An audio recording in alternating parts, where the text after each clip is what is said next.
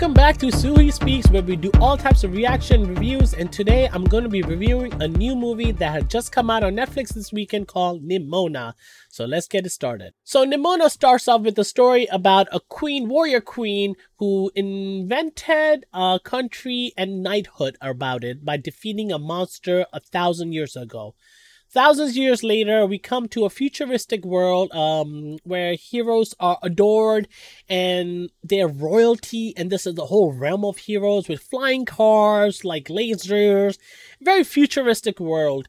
And the animation from the start was a little getting used to. Like, I was caught off guard. I did not see the trailer for this. I was caught off guard about this animation. It was like a Netflix meets Star Wars, Clone Wars type animation, computerized.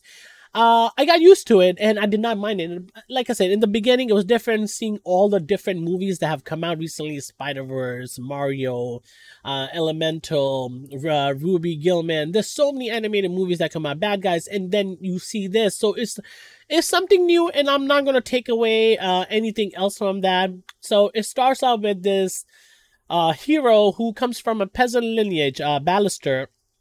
And he is chosen at a very young age as a protege by the queen. The queen really believes in him. And the other people that are royalty based or royal bloodline, the heroes that come from the lineage of the original queen warrior knighthood, they are obviously envious, jealous, and they don't care for him because he is not a royal blood. The moment in the beginning, and I saw this coming a mile away, and I was telling my daughters while this happening, and this gonna have spoilers because it just came out. So he basically is getting his knighthood early in the beginning, and when he gets his sword from the squire, he feels like there's something different about his sword, and he's checking it, but then it gets distracted by his boyfriend and the director and somebody else. He gets distracted, so he basically calls upon, like, alerts the viewers, like, hey, pay attention. I pay attention. And then when he goes to knighthood, he gives his sword to the queen. She's like, anybody could do it. Let this be a moment that goes down in history, that even somebody that is not a royal, yada yada yada, can do it, and you just believe in it. A great story. The sword, basically, the handle of it turns into this weaponized thing and shoots a laser through the queen, automatically killing her right there. His boyfriend, who's a knight, reacts, cuts off the arm. He runs up. Fast forward, this is where Nimona comes. He's already a villain, and the whole kingdom is looking for Ballister. Nimona comes, and her character was awesome. Voiced by Chloe Grace, the same person from Kick-Ass. She was good. I enjoyed the character as Nimona. Very, very fresh, very crazy, and felt like an anime character I watched from Fire Force. So I enjoyed who she was, and she had to basically break Ballister's guard, and she kept on calling him the villain and gave him a nickname called Evil Larry. Jokes were hilarious. The relationship with them two was good. Every time Ballister called her a monster, she got agitated, aggravated, because that's what the world looks at her from. And she's like, I'm not a monster, I'm Nimona. And that is a very important part. And I really liked how the writers, the directors, make the viewer, like, if you want to know the movie, pay attention. I was paying attention to the details, like the wordings, like the sentences, the characters, the expression, everything that's happening.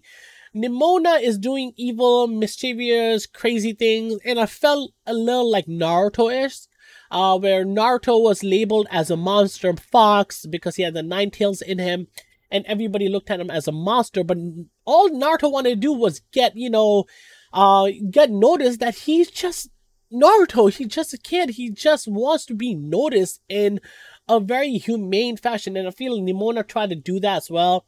Everything Ballister tried to do, it basically ended up making him look like the bad guy. And the villain was very predictable. I said this to my daughters. Right then, I'm like, it is the director. I knew it is usually the story. I think the biggest flaw is the fact that it was very predictable.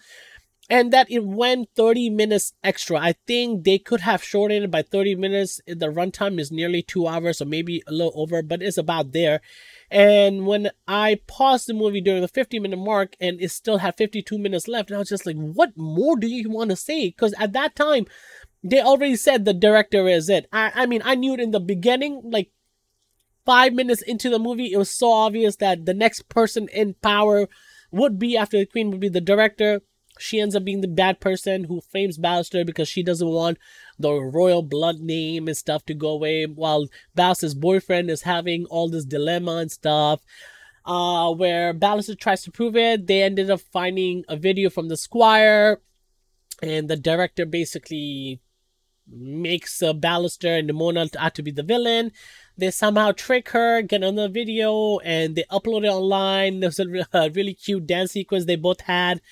And then she spun it around, got this image from thousands of years ago where the old warrior, Gloria, she fought, is it Gloria? I do not remember the name exactly. Gloreth, I think. Gloreth. And it showed that the monster they fought is Nimona.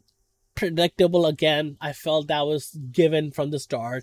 The boyfriend tells Ballister confronts Nimona. Nimona goes off, and then all the hate and anger she kept throughout the years. And there was a moment where Ballister and her are fighting the army and trying to escape and everything, because Ballister keeps getting caught and everybody are basically backstabbing him, yada yada yada. And Nimona saved this girl, and she turns into her little girl self, and she goes, "Are you okay?" And that little girl picked up the sword, and it was such a very sad moment to see that no matter what she did, people saw her as a monster. She turns into a monster later on after Ballister confronts her and says, "Oh, you were there 1,000 years ago, blah, blah, blah, blah, blah."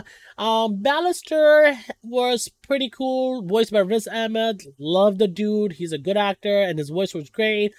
I thought Ballister was an awesome character too, but he also needed Nimona. And when she was attacking the kingdom, the queen, the director basically wanted to blow up everything to have the kingdom, and the knights and everybody like, what is this? Why is it worth this? And Nimona's like, I think all you knights have been brainwashed to thinking you're doing the good thing, but you're not even doing anything. You're not questioning anything. You're just obeying without any regards to humans or pureness or goodness. Like you're not allowed to question. And that's what Ballister took a long time learning. And Nimona, all she wanted to do was at the end just kill herself and get out of the way, because she was sad, and it was very heartwarming, and at the same time it was very, I felt for her. I felt like, she needed more support. She needed understanding. That's all she wanted. And we as humans are so quick to judge and label something a monster. And at the end, Ballister stood up for her. He touched her heart, literally touched her heart when she was trying to stab herself through the statue. And he said, "I see you. In a way, I see you." He accepted her. This whole big thing happened. The director goes crazy, and Nimona sacrifices herself to save the kingdom. She's a shapeshifter, which is pretty awesome. I think I did not discuss about how cool her powers are. She can shapeshift into n number of things: people, creatures, dragon, bat, rhinoceros, giraffe, horse, unicorn, bear, elephant, like anything. And her awesome powers, they were really cool. I loved her fangish teeth. So at the end, she sacrificed herself, and I knew she wasn't dead, because at the end, she comes and she's his boss, and and Ballister was very happy, and then it just stops the cliffhanger. Overall, I think this movie was excellent. It got a rating of 7.7 out of 10. I'm not disagreeing with that. I will give it an 8, only because I really like the connection between Nimona and Ballister. And seeing the movies that came out recently, like Elemental was gorgeous. I thought it was a romantic, sweet movie. Ruby Gilman was okay, predictable, not original, But this movie, I think, stands alone. I think this is a breath of fresh air compared to the other one. Fantasy lore, realm, anybody could relate to. My kids enjoyed it. I enjoyed it. I think it's a good, easy watch. Like I said, there's moments, the animation is something getting used to, and I felt the end was a little longer. It could have been a perfect 10 too. It had the potential. I think it just dragged down that little part where the director saying, "Oh no, is Nimona again, the 1,000-year monster," and Bowser going. I really felt they wanted to stretch it a little bit more. I mean, director's the bad guy. Get out of the way. And the fact that the Knighthood fell for it again, it was just kind of stupid. I understand she used the whole shape-shifting part and everything, but I think Nimona and Bowser had enough of the video to show that, hey, look, the shapeshifter, I think they had it. I feel it's stretch. That's why I'm going to only give it an 8. Have you seen Nimona? What did you think? If you haven't, did this review convince you to see it? I think it's a great movie. You will enjoy with your kids. I recommend it to my friends who ever have kids. Nimona is awesome. She's a great character, and I enjoyed it a lot. And this is the type of movie I wouldn't mind seeing again. Ruby Gilman, not really. Elementals, I'll see it again, but this is a better, fresher, more original type of movie. I'm Suhi. Like and subscribe, and I'll catch you next time. Peace out.